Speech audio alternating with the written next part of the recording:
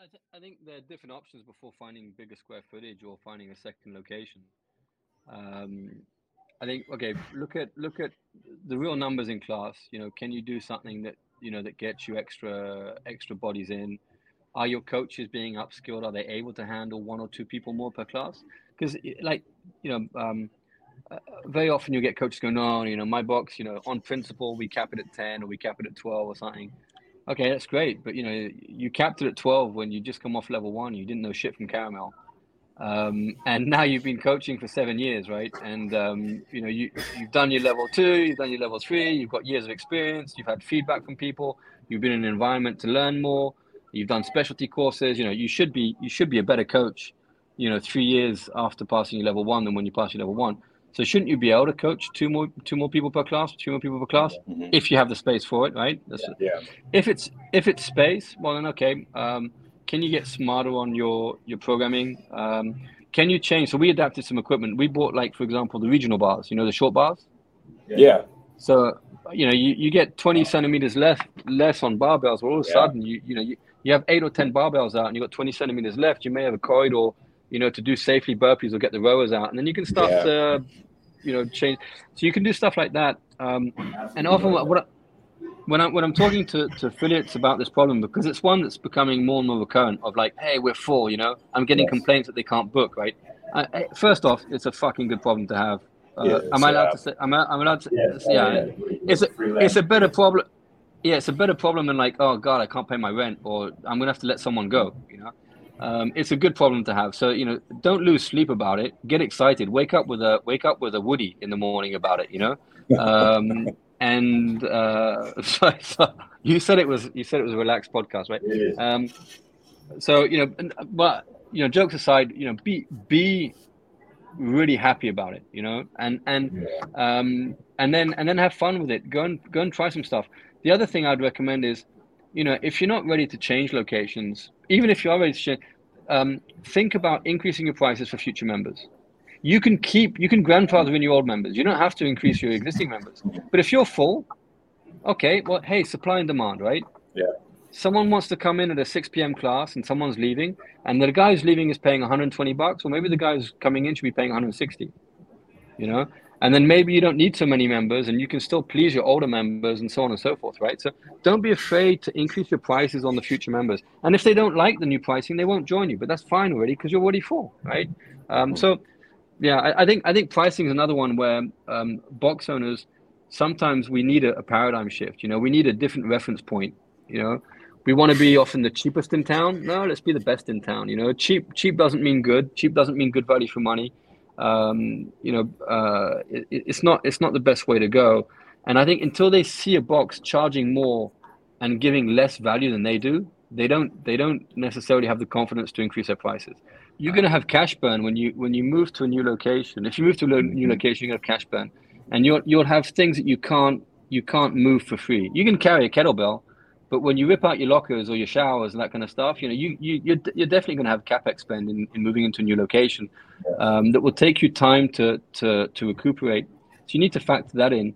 But also when you move, you can think your members are loyal all you want. You move 800 meters. There'll be some people that just don't follow you. You move a kilometer, there'll be some people that don't want to go in that direction. It's just moving them that little bit further from work or from home or from their journey, that kind of stuff. So you will get some churn, right? And all the unknowns when you move location. Who are your neighbors? Who's your landlord? If you're not buying, there's an element of risk to any new location, I think. So I would look to max out your first location. Sorry, I'd look to max it out. And then, and in maxing it out, it means also, oh yeah, we're maxed out. Okay. But are you open on Sunday? Yes. How many hours? 2 hours. Well, try opening a third hour, try opening maybe half an hour early in the morning or closing half an hour later in the evening, getting one extra class in, maybe even just twice a week or something, try doing an off-peak membership and see if you can't start to fill classes at 3 p.m. in the afternoon when you've got no class on. You can do various things.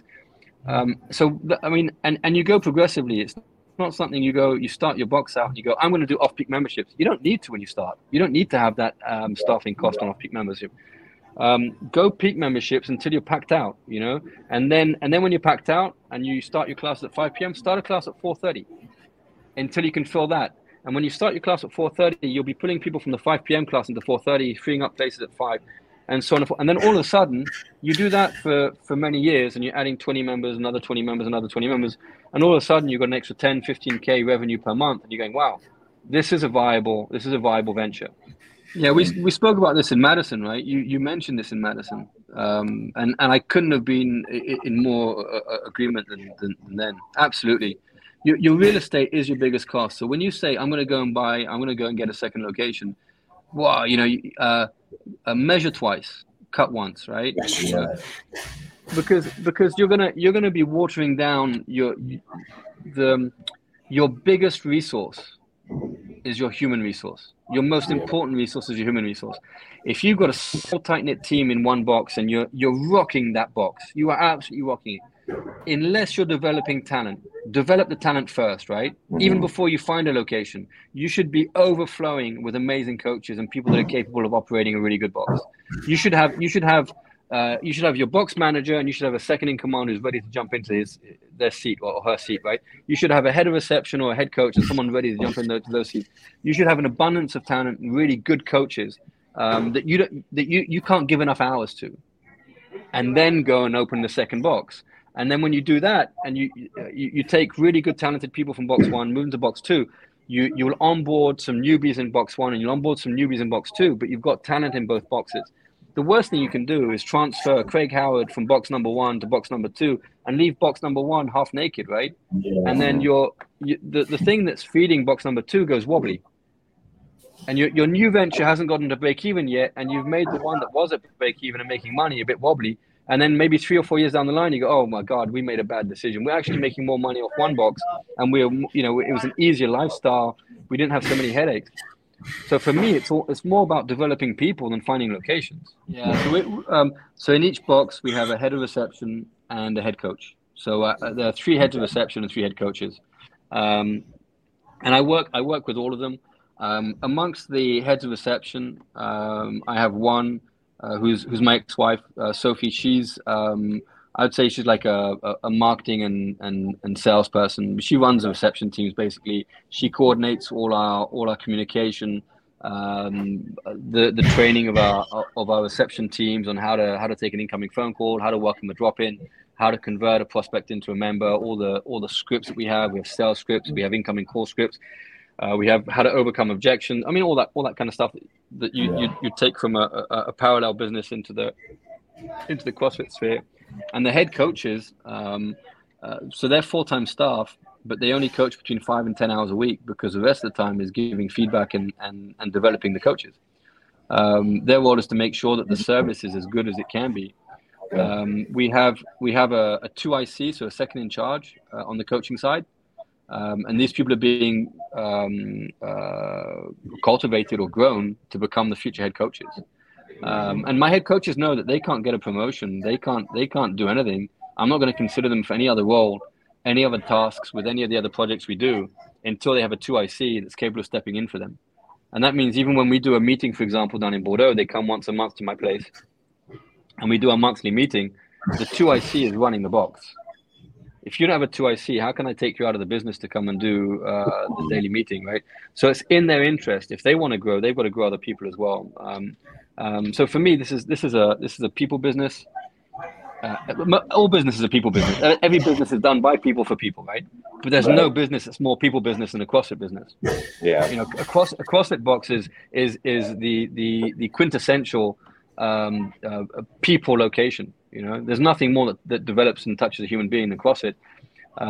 So I think that the human beings who work in a box are even more important, and the investment, our R&D expense as box owners, it's not, Rogue do the equipment, we don't R&D the equipment. Our R&D expense is developing our people. Yeah, I'm lucky to be like you, Craig. I'm old, and and it means we've had a few decades to go and make some mistakes and learn from other companies and different industries and stuff. And I think there's the management of processes, but the hardest thing to teach is leadership, right? The processes are easier to reproduce, but leadership and how to capture someone's heart and mind, and for them to come to work not just physically but also with their heart and mind and with passion, is probably the harder thing to teach someone. We do it internally, so I've developed over the last I don't know, 12 years for the box, but before that I was doing it in a Globo gym, a leadership training, and so we give that training to our staff, even if they're not in a leadership role. So everything from personal goal setting to time management, to Maslow's hierarchy of needs, to the learning curve and how to take someone through changing habits, that kind of stuff. All those things we'll teach our teams. Why? Because actually, leading a team is very much like leading athletes and members. Improving your work team is helping them gain better work habits. Improving your members is helping them gain better lifestyle habits. So there's a lot of synergy there. So we actually take all our youngsters. When they come in already, they have a 5-day training before being confirmed. So they go into when you start, you go in observation, you observe, and then you come down to Bordeaux and you have a 5-day training with us down here, where we're integrating you into the company. We're doing all of that, and then we'll give you stuff to start reading. And so we have an ongoing study group. And I use that study group because when someone is interested and they start to study on their own, it's like, okay, maybe this guy's keen enough to want to step up at one point and stuff. And so the cream rises to the top when you do it's not a compulsory study group. It's anyone who wants to come on. It's once every 2 weeks.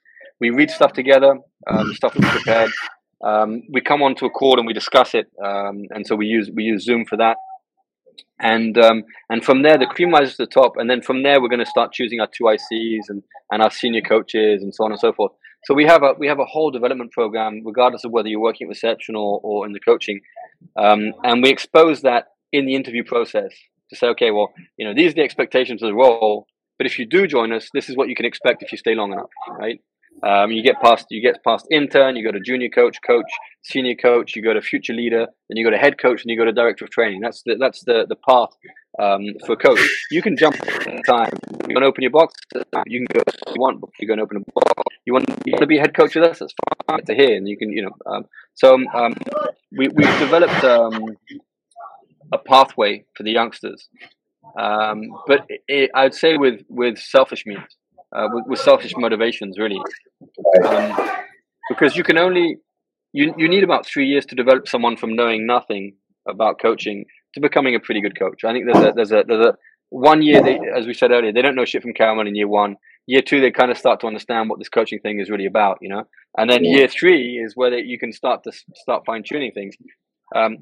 But for them to want to stay with us long enough, it's not just about money. You have to interest them with something. You've got to get them interested in a project, maybe in their own selfish personal development, and so that's why we have this career path, and we take them along there, and we pay them a little bit more every time they take a step up and that kind of stuff. So I think you need an HR strategy. I hate to call it HR because it sounds very corporate. We don't buy any programming. We use CAP as an inspiration. So all my head coaches are looking at CAP, and a couple of them actually analyze it. And one of the guys that we work with is called Elie Margerin. He's a flow master for CrossFit, and he's worked with us for coming on 11 years now.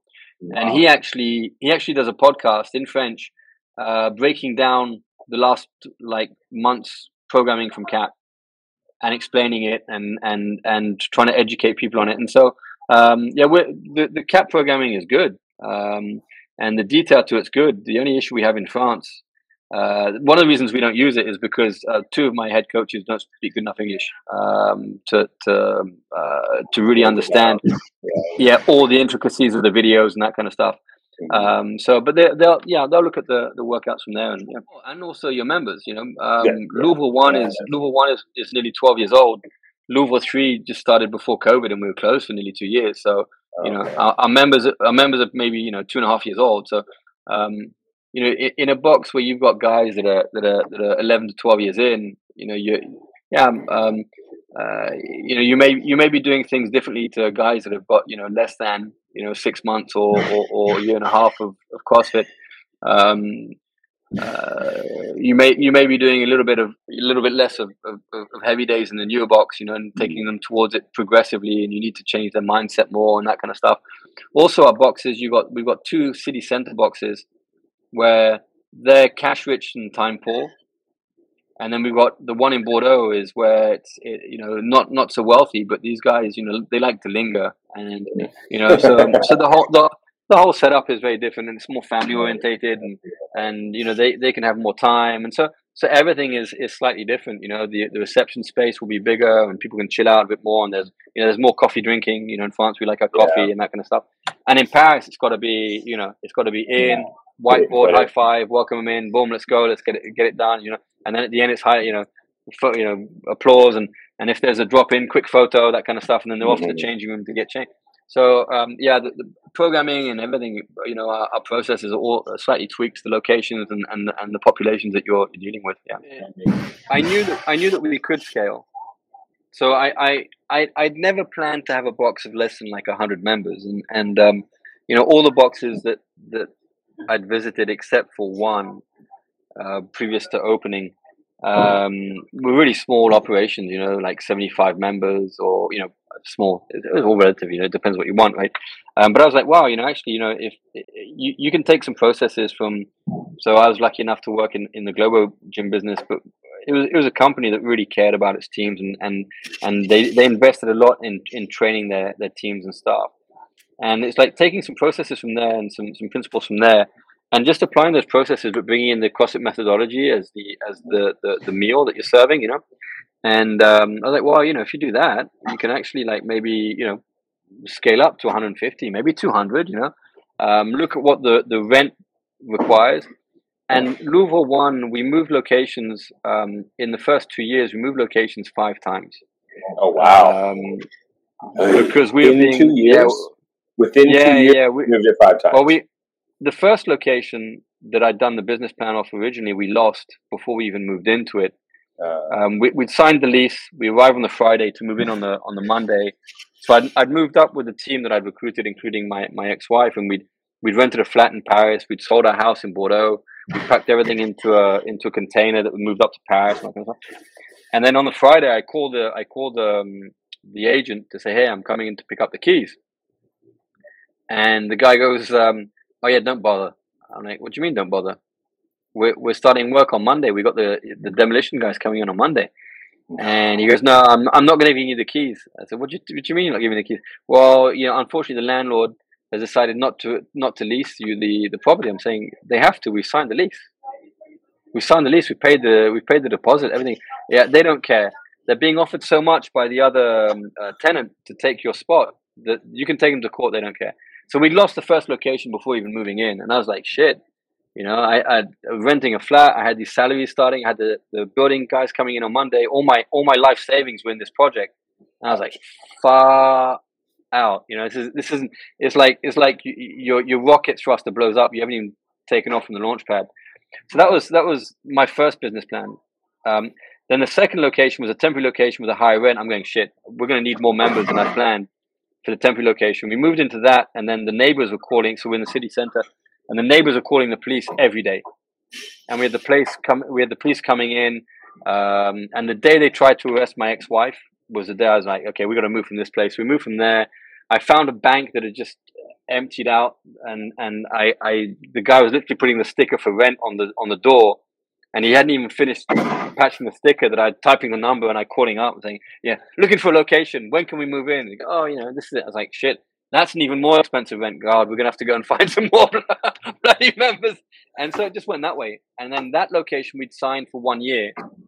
So at the end of that, we went to find another location for 6 months and so on and so forth until I found the permanent location.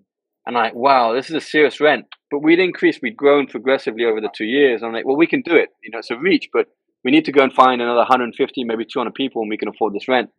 So I'd never planned on getting to the size that we are now. Kind of happened by accident, but I knew that we could. I had the background, kind of like you, Craig. I had the background where I knew that I had the people who had the knowledge and we had the paradigm to be able to do it. So I wasn't fearful at all. I just knew that we had to work really hard, and there was no plan B. Our life's earnings win this, and you either make it work or you go bankrupt, and then you end up being, it's like, shit. What do I go and do? Go and work building sites, or I have no idea. But this is the only plan we have. So we just have to make it work.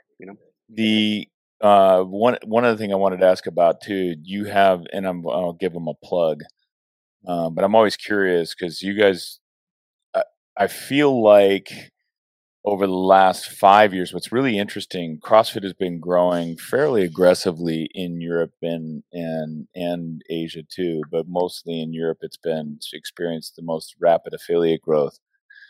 And it's almost CrossFit's the new kid in town and people want to try it. What's really cool is some of the stuff that you guys are doing is now being taken and put in place in the United States. For example, the affiliate gatherings, right? We weren't doing that. You guys were doing that. And I would actually look with envy when I saw, these gatherings where there was, 200 people there, which was, I know from back in the day when you get those affiliate owners together, it's an awesome thing. What is the one that's coming up is a coaches congress, which is not a CrossFit gathering. I don't know much about it. I just see that, I see the list of names that are going, you guys get some great people that come and speak to those. What is the coaches congress? It's a guy called Henrik Almers. He lives down in Spain, and he started it up in Stockholm a few years ago now. And it started pretty small, and it had a few coaches going to it and that kind of stuff. And not just CrossFit coaches, but from different facets of the fitness spectrum. And he charges coaches to go to this thing and meet different speakers and presenters.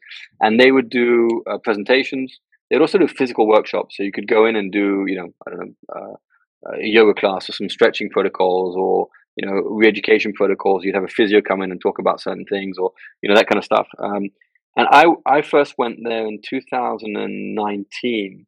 I was the bad news. So Greg Glassman was supposed to go and speak, and I got a call from Jimmy Letchford. Jimmy, and, yeah, I do. And Jimmy goes to me. He goes, "What are you doing next weekend?"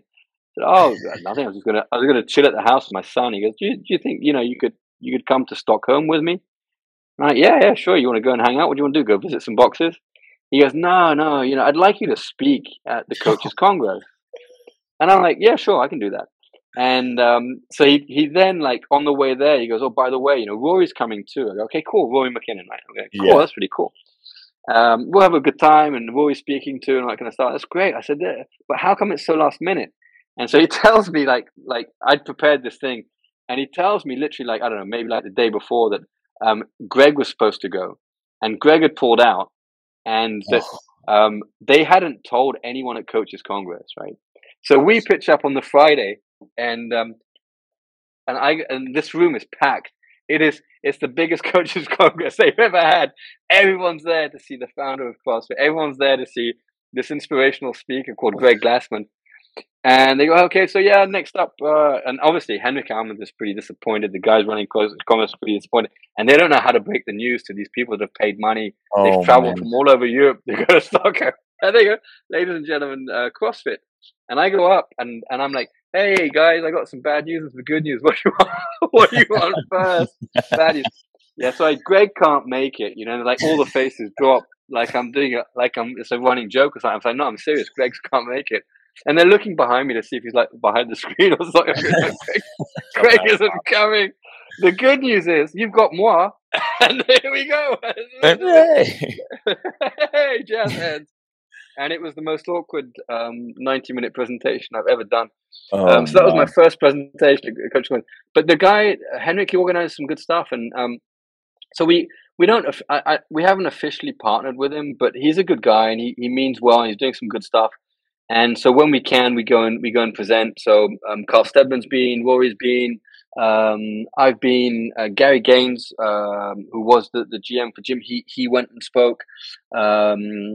Amelia, the country manager for the Scandinavian countries, she goes and she organizes an affiliate gathering around it, so it draws in some affiliates for their thing as well. So it's just working smart, and it's a win-win situation. but so it's different to a gathering because it's not just CrossFit specific. But they're being so successful in Scandinavia that they've expanded now to Berlin. So I'm going to one in December in Berlin. They're looking to do one in Australia. They're going to do one in the UK as well.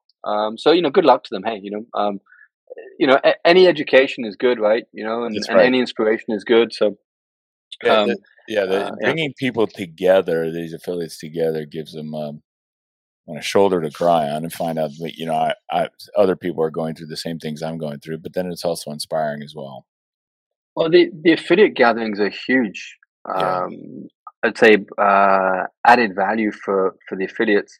And I was lucky because back when we started, the first one I did was 2017, and it was like I actually it's 2016. I wasn't yet country manager for France. I just knew all the affiliates from France, and so I just invited them. I did a VIP lounge at the French Showdown, so the competition we organized.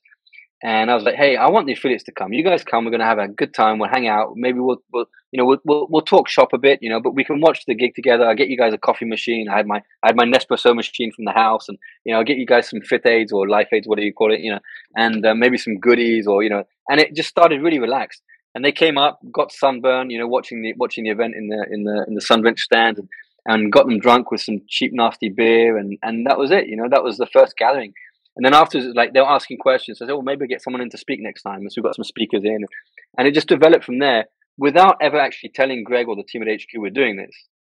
And then Dave Castro came to France February 2017 for the 17.1 to launch the Open in our box. And I threw him as like a surprise drinks in the basement. So I said, "Oh, come and see the basement." And as he opened the door to the basement, it's just the room is so low you can't push a bar overhead. And it was like there were like 40 people in there. And he goes, "Who the fuck are these guys?" I was like, "They're the French affiliate owners." And they can say, "What? Right. They've come to see me?" I said, "Yeah." He was doing his humble bit. I said, "Yeah, you kidding? This dude jumped in a 3-hour train ride. This guy's jumped a flight. This guy's driven 6 hours to come and see you."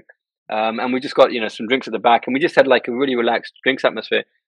And Dave said to me then, he goes, "Listen, we've been talking about this with Kathy Glassman and with Nicole, and we're thinking of starting like some liaison, like where the English language isn't the first language, someone who can translate and make sure nothing gets lost in translation, sort of thing, would you like to do that for France? We're thinking of testing it in France, because you guys, you're kind of growing, it's doing okay."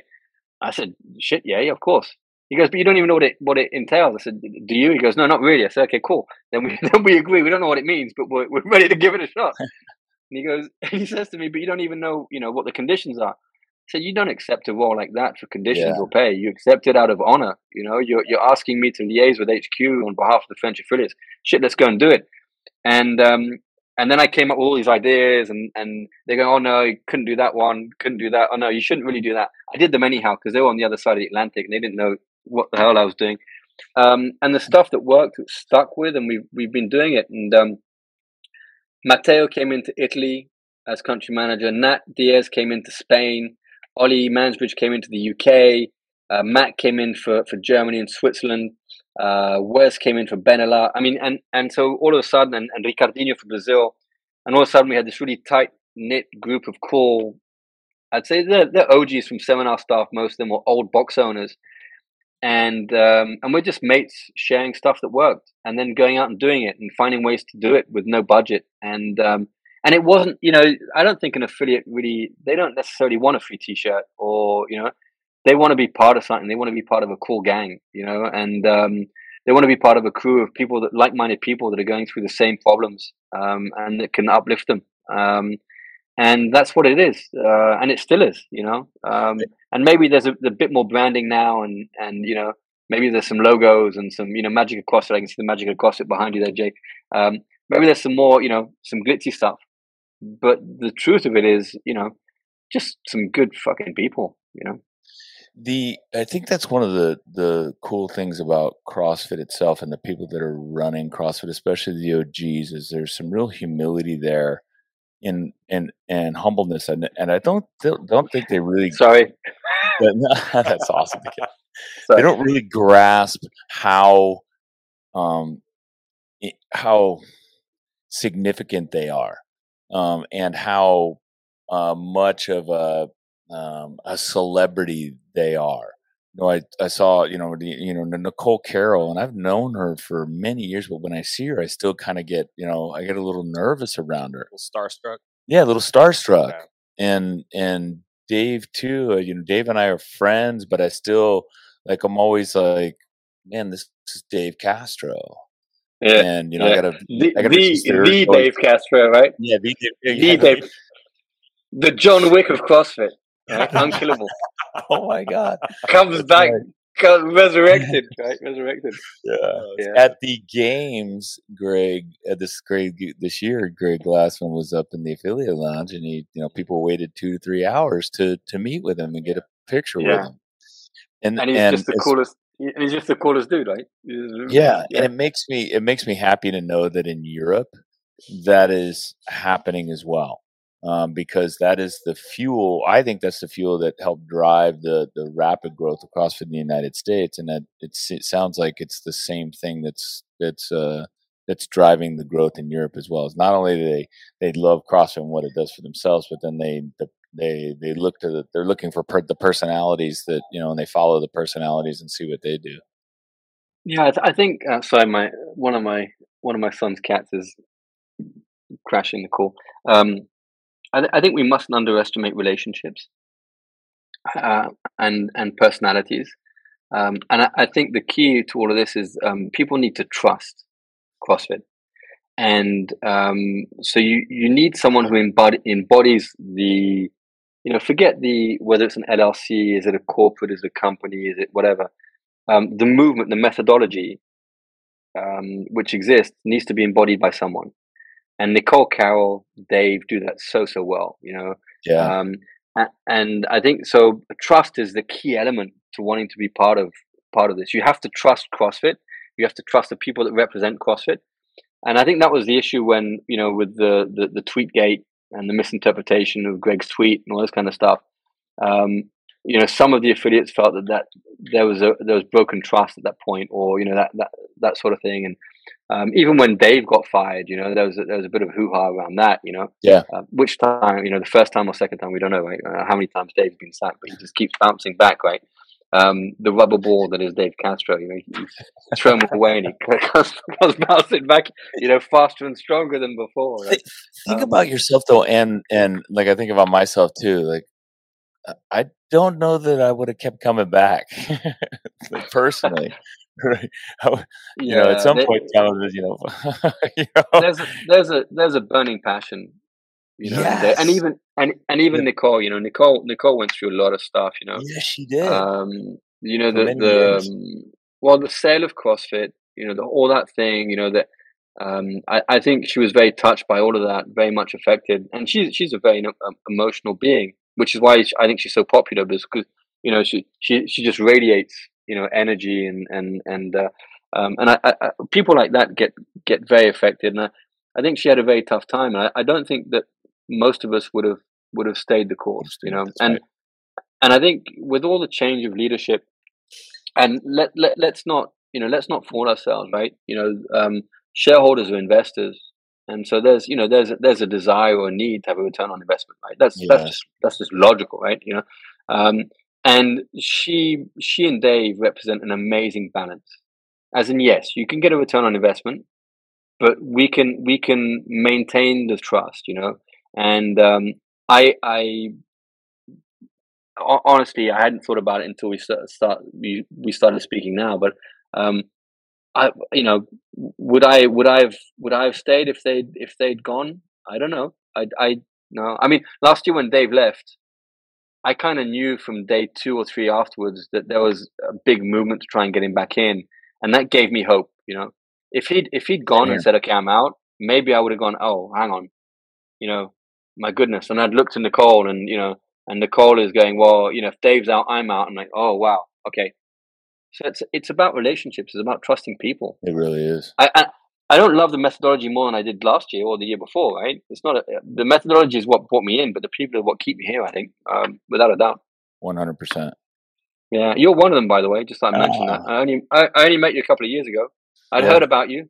Yeah. You live up to your reputation, mate. Yeah. I don't know that nice would be the word. I don't know that nice is the adjective. I've never heard anyone use that. Craig Yeah, Howard he's a nice nice in the guy. same sentence. They How say nice. they say the same thing about me coaching. I tell them, I go, "You're getting look. I set the bar really low for all my coaches." I don't coach anymore because I'm too bad compared to the others. I Oh, drag down the. I do every once in a while. I do. We have this Masters RX Plus class, and I can kind yeah. of speak freely with the Masters. But I'll be all the way on the other side of the class. I'll turn over and I'll see someone doing power cleans with a lightweight with muted hips, and I literally will turn, "What the?" And I will say, "What the fuck is that?" Wait, and I'll do the movement. Hey, at least I tell them you need thick skin, man, if you're going to come to my class.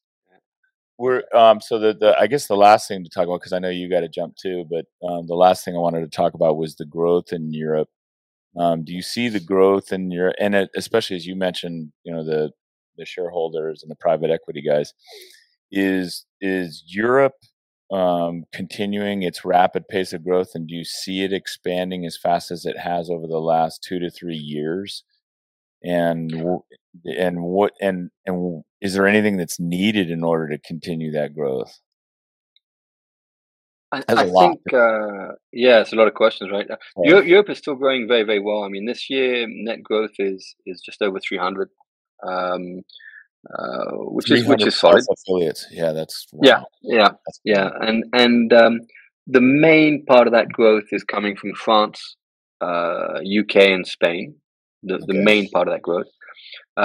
France is now the biggest territory outside of the US.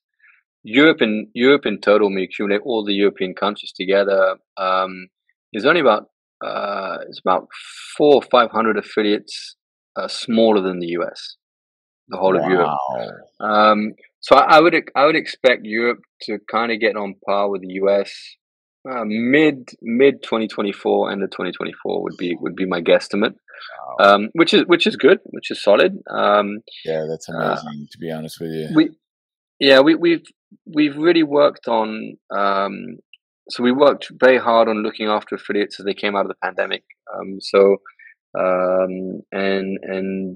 talking to each affiliate, a lot of box visits. Our teams are out on the ground all the time, jumping in cars.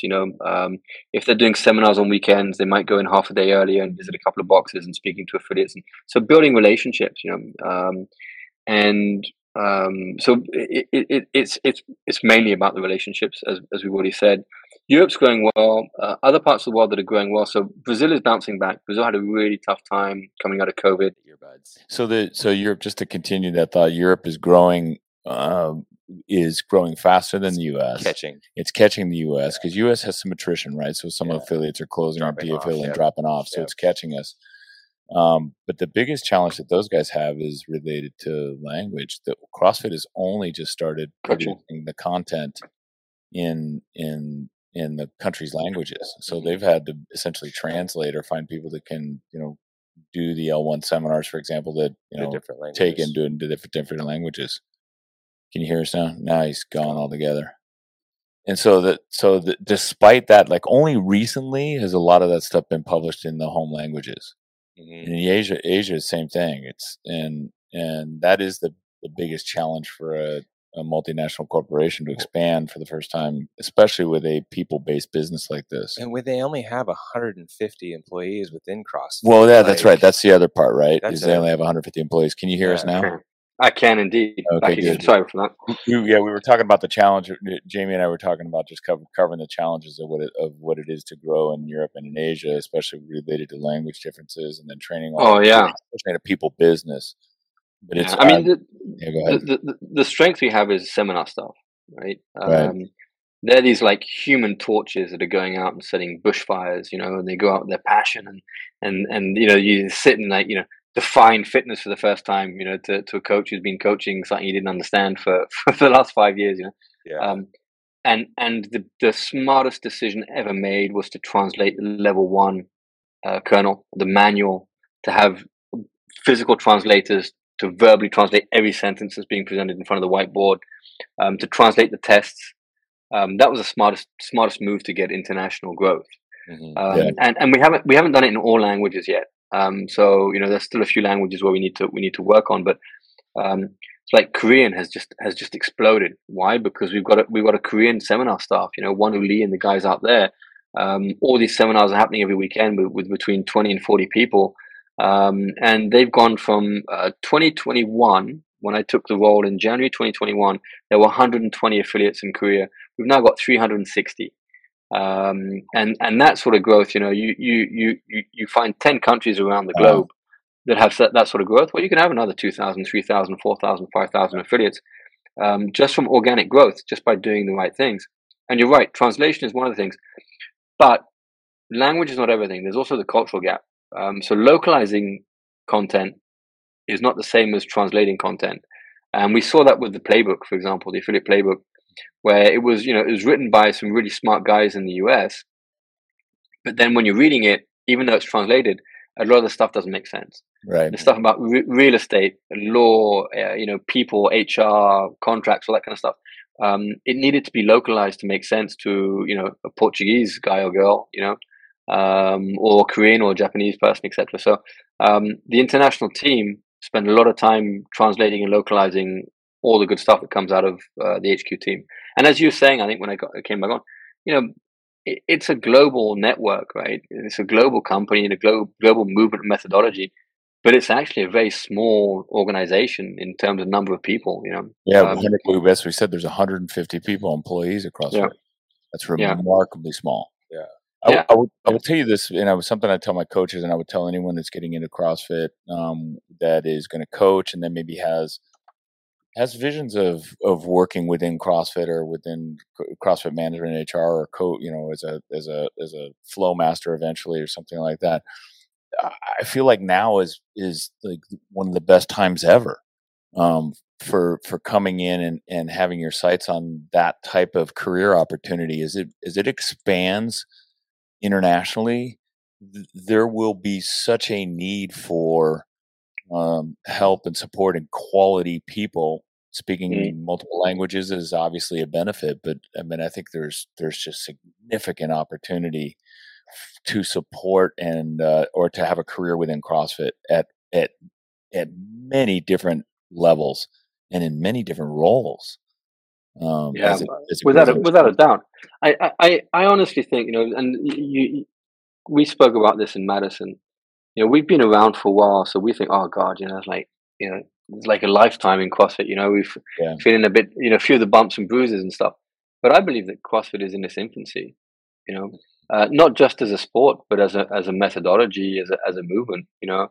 I think we have to keep showing value to affiliates, obviously, but also I think as a box owner, as a leader, as a business owner, you sometimes need to stay the course as well, right? It's very easy to jump from one thing to there's another fad that comes by, and oh shit, oh my goodness, they're doing I don't know, high rocks or whatever it is. Oh, I need to go and do high rocks.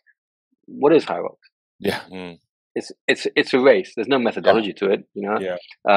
There's no science behind it. It's an expression of your fitness, just like a Spartan race or something, right? So instead of jumping from one fad to the next, you find something that is an essential truth, that is fundamentally it's like it's the equivalent of a Bible of health and fitness. Stick with it, stick with it through the good times and bad times, and I think there's something to be said about perseverance, and you'll always have a downtime. That's right. Those are the best times, because you reinvent yourself and you come back better than you were before. No downtimes. You get lazy. You get lazy. You'll get stale. So it's not linear. Growth is not linear. And the other point I'll add, and just that's why I love the international expansion. CrossFit is a mature methodology in a very niche area that is the U.S. I would say elite or experienced fitness people. So people that have been in fitness most of their lives know about CrossFit. They've been in and around. They may have tried it once or twice, but there are so many people in our country that don't know what it is and haven't done it. And then globally, like virtually no one. I mean, we can say, yeah, we've got, it's just, it's barely started. It's mature in a very small niche. That's why it's in its infancy, Yes. and someone who doesn't understand the potential in CrossFit, I know that CrossFit is going to pay my son's college education. It's going to pay my retirement. Thank you very much. Right. Why? Because populations are aging. Yes. We know it, right? There's not a single person on the planet who doesn't need CrossFit, who wouldn't be a better person for CrossFit. But what percentage of the US population has tried a workout in a gym, has done a drop-in session or done a trial week or something? 5%? Yeah. Really? Honestly, maybe. Maybe the 20-somethings it's higher than that, or 30-somethings it's higher than that. Yeah. But we haven't understood yet how to package it in a lot of places to the over 55s, to the under 18s, to a community of overweight people, to the 42-year-old mother of two who hasn't been able to look after herself for the last 10 years because she's been looking after her kids, and all of a sudden she's got some time for herself, or she's gone back to work, and we need to be able to package it to these people, not just the 25-year-olds who have no fear of walking into a CrossFit gym. Right. Those are the early adopters. We've done that. The early adopters are done, and that's why in the US I really think that affiliate owners who understand how they can prospect and attract not just the early adopters, but the early majority, the late majority, how you can use the social influence of recommendations.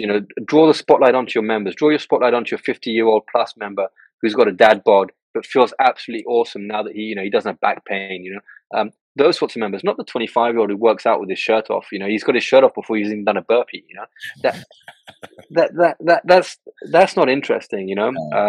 And so if we learn to package CrossFit and talk to these different facets of society, these different age groups, you've got the innovators, mainly box owners 10, 15 years ago in the US, right? Then you've got the early adopters.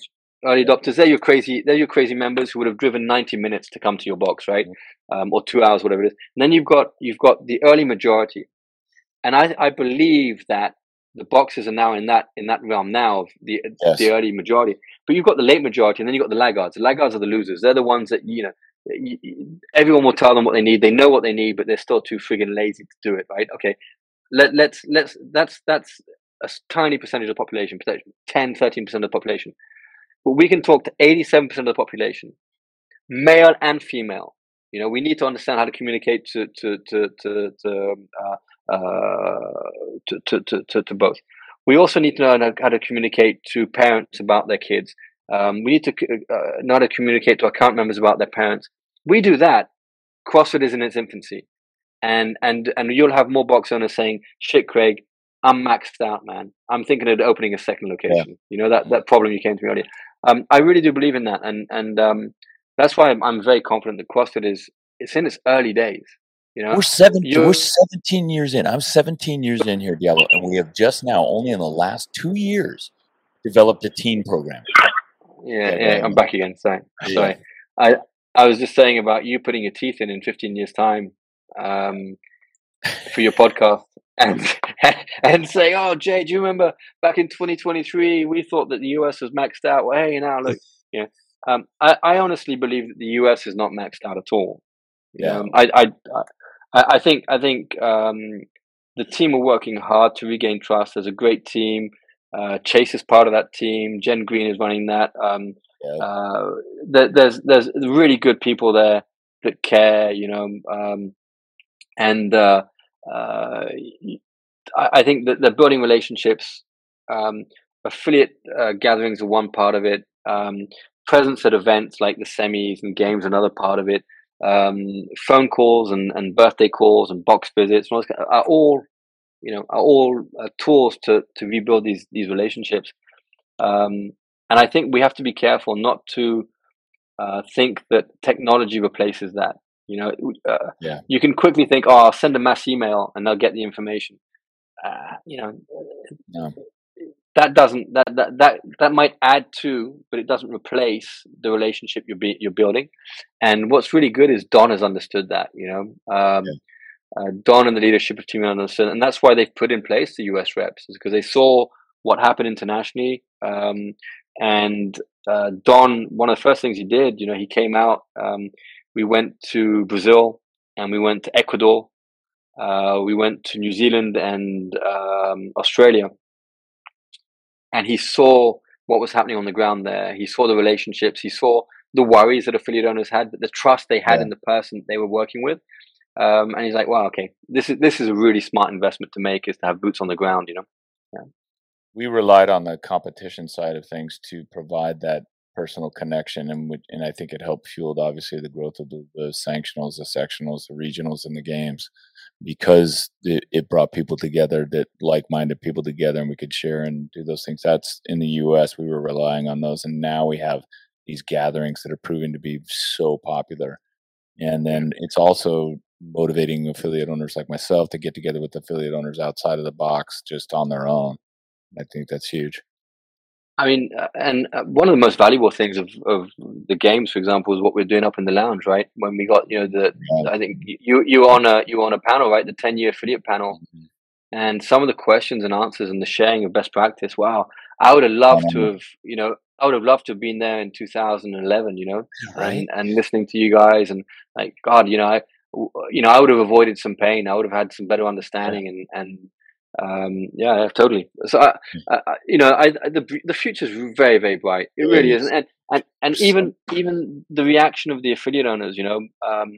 Some were like reticent for a while, but I'm looking at, like, there's an affiliate gathering happening this weekend. I can't remember which part of the US, but there's like 250 affiliates going. Oh, really? I love that.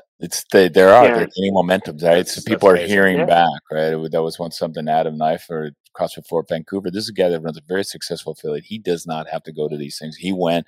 He said it was amazing. He loved it. Yeah. You regenerate that sense of belonging, that passion, reignite the flame, right? And every box owner is like a seminar staff member. The human torches. Yes. You go and you grow your box. One wildfire at a time. You brush up your shoulder, have a chat about CrossFit, bring them in for a trial session, and that's how you're setting the world on fire with CrossFit. Yeah. I'm going to let you go because it's 10:50 and you need some few minutes. He's going right on to another podcast. Oh, I am indeed. Yeah, I am indeed. I got a young buck over here who's unfortunately I stood him up twice. I stood up because we lost in translation on the times on the first one, and the second one I got double dated. Someone was sticking stuff in my Google Calendar, and I ended up in a meeting, and I come off the meeting and I go, that's bizarre. Something's missing. I go, oh God damn it! And I stood him up twice, so I promised to do it. And they're done that. Where I'm like, oh, I think I'm supposed to be somewhere right now. So, yeah, like at home. Well, listen, guys. Thank you very much, man. I know you sound this off and you close it down, but thank you for what you guys are doing. Right? You guys could sit back, and you could just like enjoy, and you could just like, you could be counting the money, you could be counting the money that doesn't jiggle, and all this kind of, and you're not, you got your feet on the ground, you're looking to share and help others. You're turned towards other people, which I think is what makes you guys good friggin' box owners in the beginning, right? To start with, is that you're turned towards other people. Yep. Yeah, even if, Craig, you can be a prick sometimes, you still turn towards other people, and I say all the affection, right, of from one prick to another, you guys are sharing a lot, and you don't need to work officially for HQ to bring value to CrossFit and to work for CrossFit. We all work for CrossFit. And I appreciate very much what you're doing. Thank you very much, from sincerely. And I look forward to seeing you, mate. I hope you're going to be around. I'll be out in the States beginning of October, and then I'll be up at the Rogue Invitational as well. I love that event. That's Bill and Katie, they put on an amazing thing over in Austin. So I don't know if you guys are going to that. Yeah, you're going to be heading out to that. I'm going to try and make that event, so I hope to see you there. Mate, then the ribs are on me. I won't say beer because I'm trying to give up alcohol, and keep tripping up on that one. But the ribs will be on me if you guys are out there. Thank you very much for your time. Yeah, that'd be Thank awesome. you. Thanks, you for your Daniel. time. Cheers, man. Take care, guys. Cheers. Bye. Bonne soirée. I don't know how to get out of this now. Yeah, we know how to fuck it up. We'll close it out on our end. We'll close it up. What do I push? I drop off when I'm not supposed to, and I can't get out when I'm supposed to. Thanks, guys. Bonne soirée. All right, Take care.